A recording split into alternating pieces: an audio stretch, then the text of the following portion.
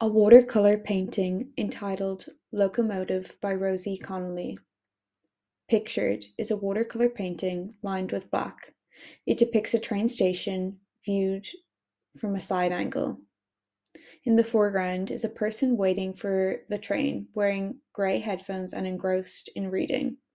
Also in the foreground is a dart train, in which Torto and No Name are visibly sitting in the driver's carriage. In the background is a blurred crowd and a sunset or sunrise, whichever you prefer.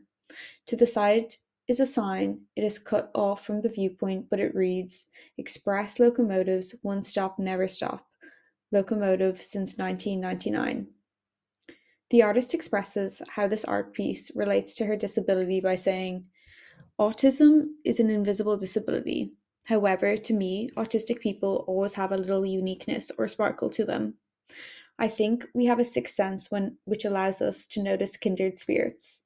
This is why most of us tend to unknowingly flock together. I try to incorporate physical perspective into my drawing. The train station is viewed from a side-on angle, giving it a unique perspective."